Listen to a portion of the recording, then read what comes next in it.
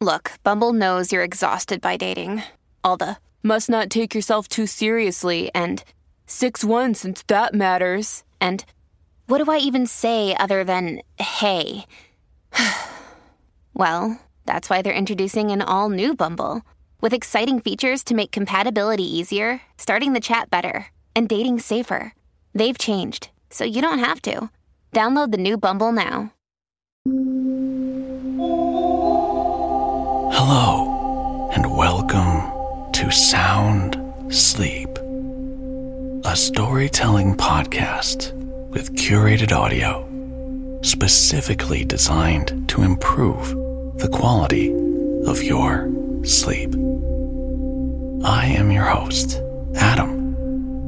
Thanks for joining me. Did you know there are even more stories in the Sound Sleep premium feed? Well, when you support this podcast, you'll get ad-free episodes, 2 monthly bonus episodes, and get early releases, all for less than $1 a week. Subscribe from either Apple Podcasts or Supercast and listen directly in your favorite podcast player. It's quick and easy. Go to soundsleeppodcast.com or look in the show notes for more information. And thanks so much for your continued support. The next story was so much fun to read. I hope you enjoy it too. If you'd like to tell me what you think, feel free to let me know with a review and a rating, or send me a message on Instagram or in the Facebook group. I truly love to hear from you.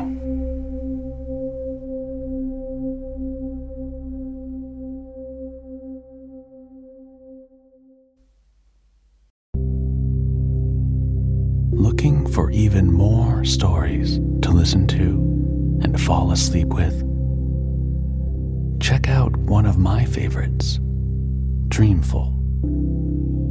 Jordan has an amazing selection of the best stories and perfectly pairs them with music that she personally selects. You'll be snoozing in no time to Pride and Prejudice, The Wonderful Wizard of Oz, or you could easily get hooked on her 12-part Constellation series.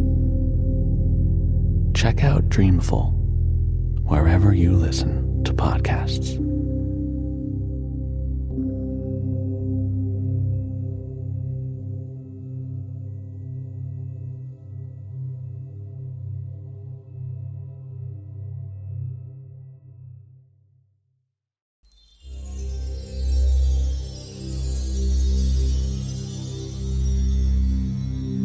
Take a few deep breaths, feeling the breath move in and out of your body.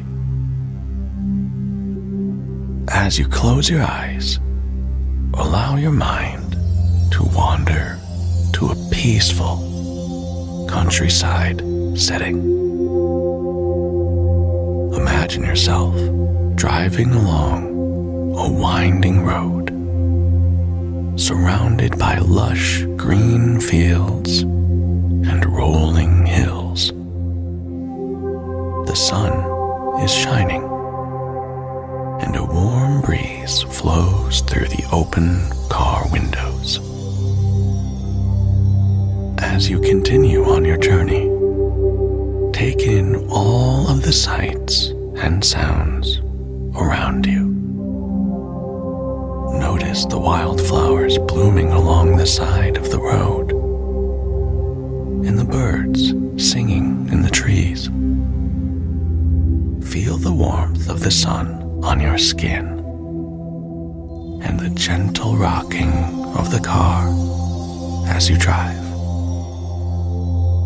As you come to a stop at a scenic overlook, take a moment to appreciate the breathtaking view. Take in the vast expanse of the landscape and allow yourself to feel a sense of awe and wonder at the beauty of nature. Take another deep breath in and exhale.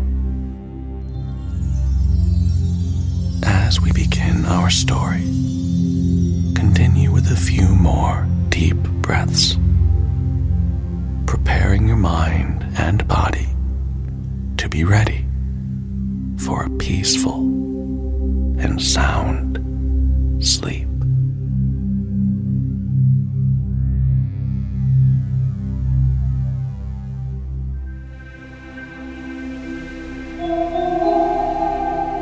To be read at dusk by Charles Dickens, Part 1. Before we begin tonight's story, please be aware this one is a little scary. It contains ghosts, stories of death, and may not help you sleep if these things are bothersome to you. So please listen with that in mind.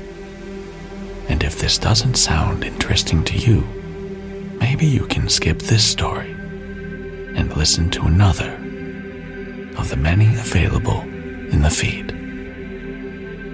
And with that, let's begin. To be read at dusk by Charles Dickens, Part 1.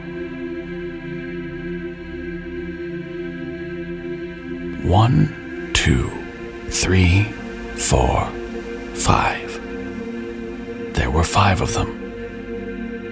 5 couriers sitting on a bench outside the convent on the summit of the great St. Bernard in Switzerland, looking at the remote heights stained by the setting sun, as if a mighty quantity of red wine had been broached upon the mountain top, and had not yet had time to sink into the snow. This is not my simile. It was made for the occasion by the stoutest courier, who is a German. None of the others took any more notice of it than they took of me. Sitting on another bench on the other side of the convent door, smoking my cigar like them, and also like them, looking at the reddened snow and at the lonely shed where the bodies of belated travelers dug out of it slowly wither away, knowing no corruption in that cold region. The wine upon the mountaintop soaked in as we looked. The mountain became white, the sky a very dark blue.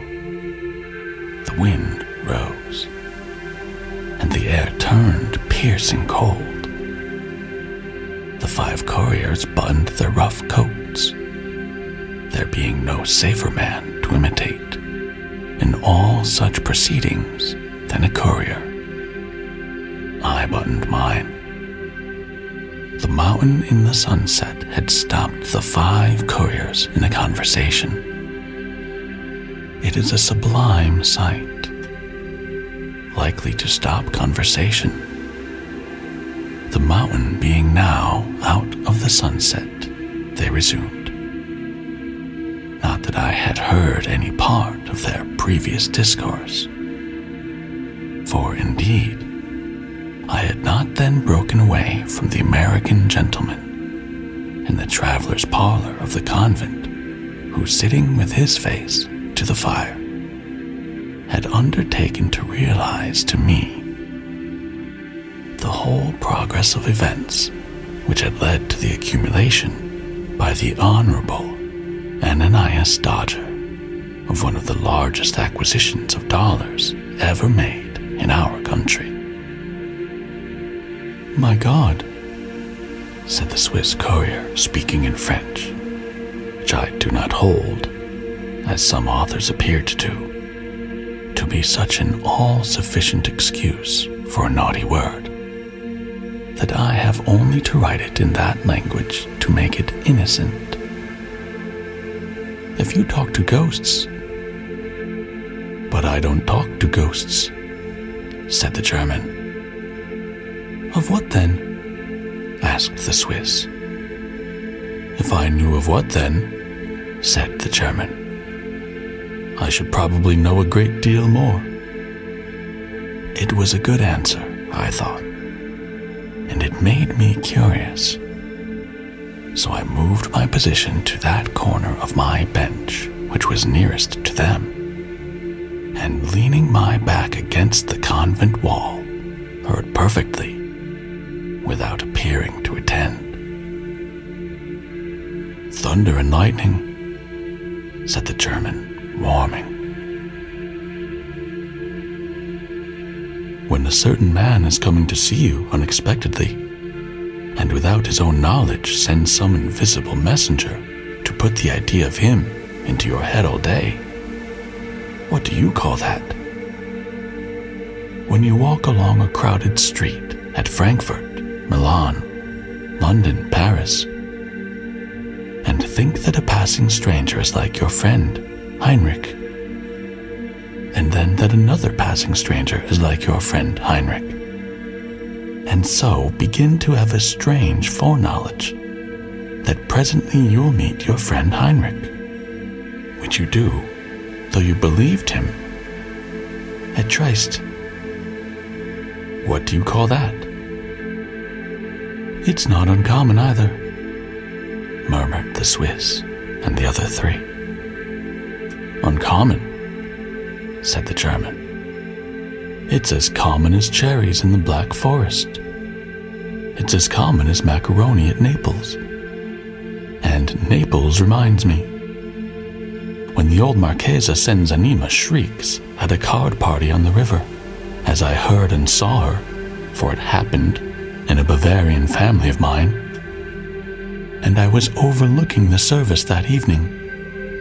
I say, when the old Marchesa starts up at the card table, white through her rouge, and cries, "My sister in Spain is dead. I felt her cold touch on my back."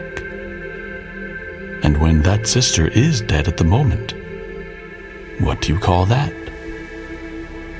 Or, when the blood of San Gennaro liquefies at the request of the clergy, as all the world knows that it does regularly once a year in my native city, said the Neapolitan courier after a pause, with a comical look. What do you call that? That, cried the German. Well, I think I know a name for that. Miracle, said the Neapolitan, with the same sly face. The German merely smoked and laughed, and they all smoked and laughed. Bah, said the German presently. I speak of things that really do happen. When I want to see the conjurer, I pay to see a professed one, and have my money's worth. Very strange things do happen without ghosts. Ghosts. Giovanni Battista, tell your story of the English bride. There's no ghost in that, but something full as strange. Will any man tell me what?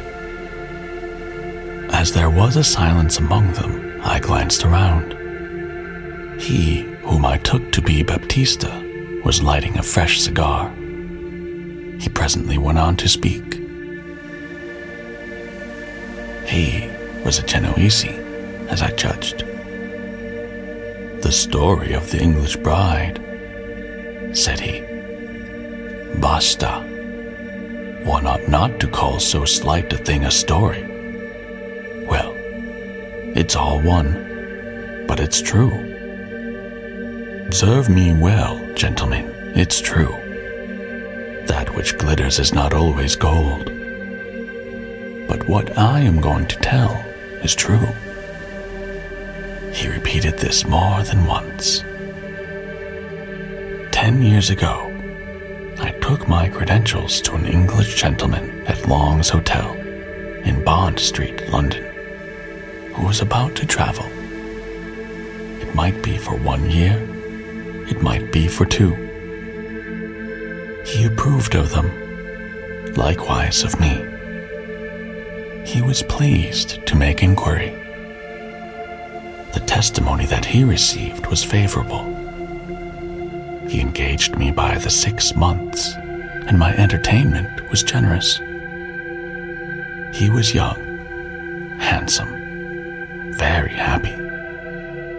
He was enamored of a fair young English lady with a sufficient fortune, and they were going to be married. It was the wedding trip, in short, that we were going to take. For 3 months' rest in the hot weather, it was early summer then, he had hired an old place on the Riviera at an easy distance from my city, Genoa, on the road to Nice. Did I know that place? Yes, I told him I knew it well. It was an old palace with great gardens. It was a little bare, and it was a little dark and gloomy, being close surrounded by trees. But it was spacious, ancient, grand, and on the seashore. He said it had been so described to him exactly, and he was well pleased that I knew it. For its being a little bare of furniture, all such places were. For its being a little gloomy, he had hired it principally for the gardens, and he and my mistress would pass the summer weather in their shade. So all goes well, Baptista, said he. Indubitably, signor, very well. We had a traveling chariot for our journey, newly built for us, and in all respects complete. All we had was complete. We wanted for nothing. The marriage took place. They were happy. I was happy, seeing all so bright, being so well situated, going to my own city, teaching my language in the rumble to the maid, the bella Carolina, whose heart was gay with laughter, who was young and rosy. The time flew, but I observed, listen to this, I pray. And here the courier dropped his voice. I observed my mistress sometimes brooding in a manner very strange, in a frightening manner, in an unhappy manner, with a cloudy, uncertain alarm upon her. I think that I began to notice this when I was walking up hills by the carriage side, and master had gone on in front. At any rate, I remember that it impressed itself upon my mind one evening in the south of France, when she called to me to call master back. And when he came back and walked for a long way, talking encouragingly and affectionately to her, with his hand upon the open window and hers in it.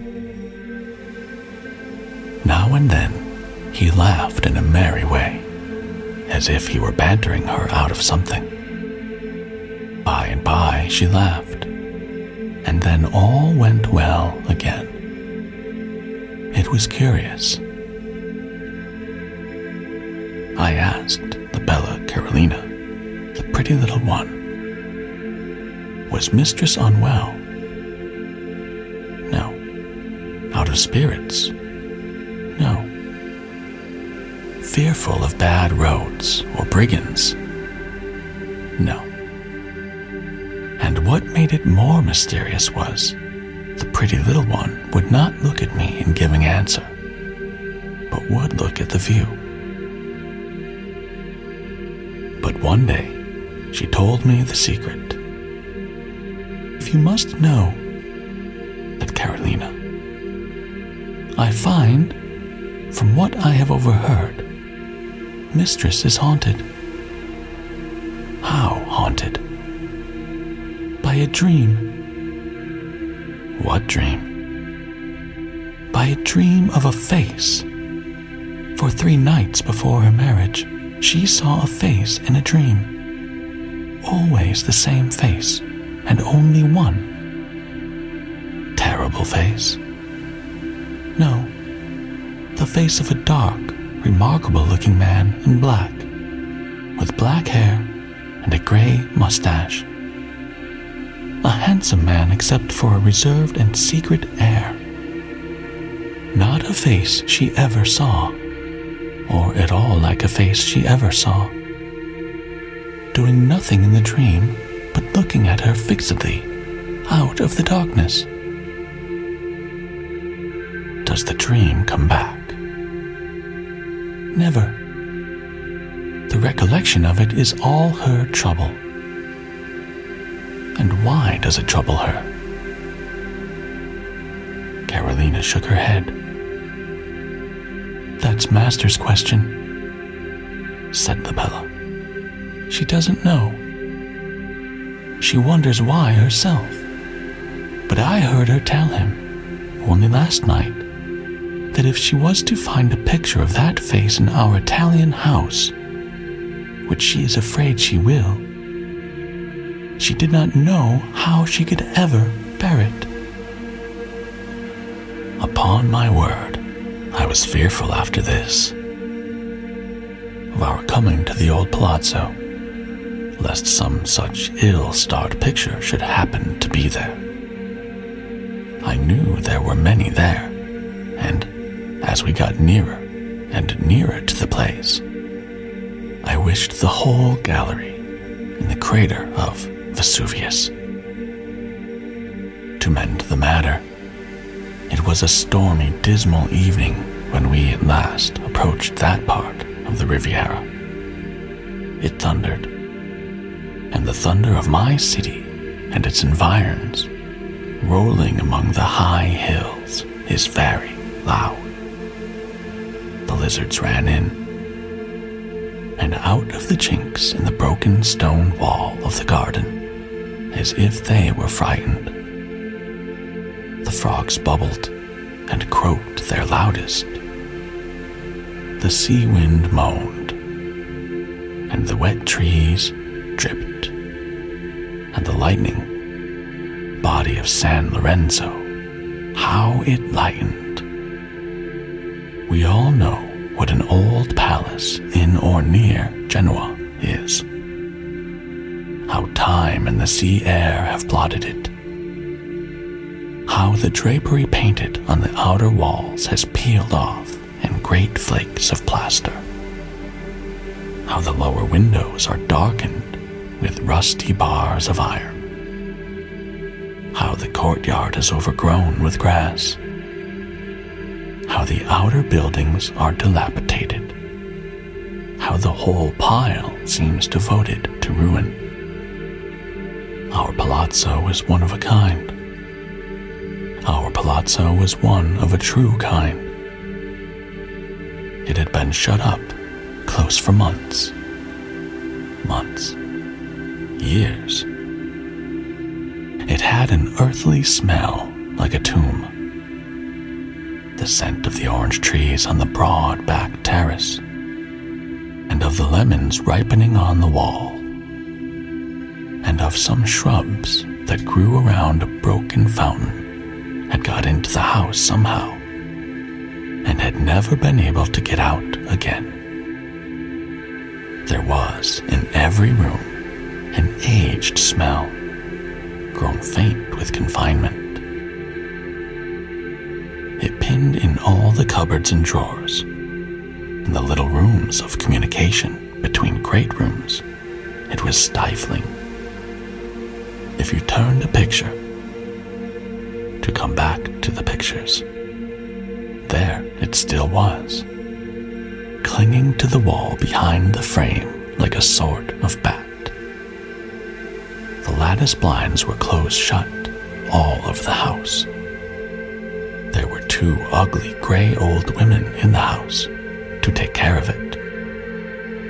One of them with a spindle, who stood winding and mumbling in the doorway, and who would as soon have let in the devil as the air.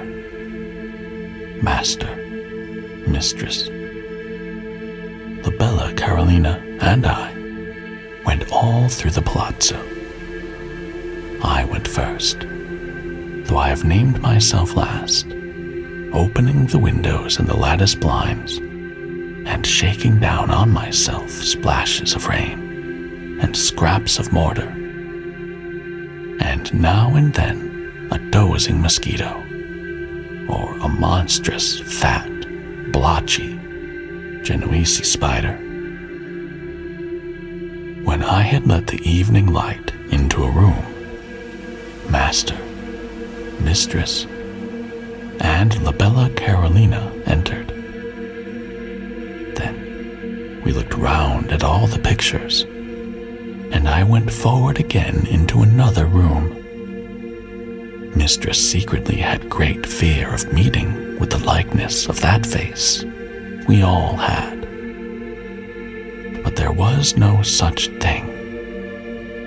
The Madonna and Bambino, San Francisco, San Sebastiano, Venus, Santa Caterina, angels, brigands, friars, temples at sunset, battles, white horses, forests, apostles, doges. All my acquaintances many times repeated. Yes, dark, handsome man in black, reserved and secret, with black hair and gray mustache, looking fixedly at mistress out of darkness. No. At last we got through all the rooms and all the pictures, and came out into the gardens. They were pretty well kept, being rented by a gardener, and were large and shady. In one place, there was a rustic theater, open to the sky. The stage a green slope, 3 entrances upon a side, sweet-smelling leafy screens. Mistress moved her bright eyes, even there, as if she looked to see the face come in upon the scene. But all was well. "Now, Clara," Master said in a low voice, "you see that it is nothing. You are happy." Mistress was much encouraged. She soon accustomed herself to that grim palazzo, and would sing, and play the harp, and copy the old pictures, and stroll with Master under the green trees and vines all day. She was beautiful. He was happy. He would laugh and say to me, mounting his horse for his morning ride before the heat, "All goes well, Baptista." "Yes, Signor. Thank God, very well." We kept no company. I took Labella to the Duomo and Annunziata, to the cafe, to the opera, to the village festa, to the public garden, to the day theater, to the marionette. The pretty little one was charmed with all she saw. She learned Italian, heavens, miraculously. Was mistress quite forgetful of that dream? I asked Carolina sometimes. Nearly, said the Bella. Almost. It was wearing out. Sound sleepers. We will end part 1 here and resume in the next episode. Until then, have a wonderful, sound sleep.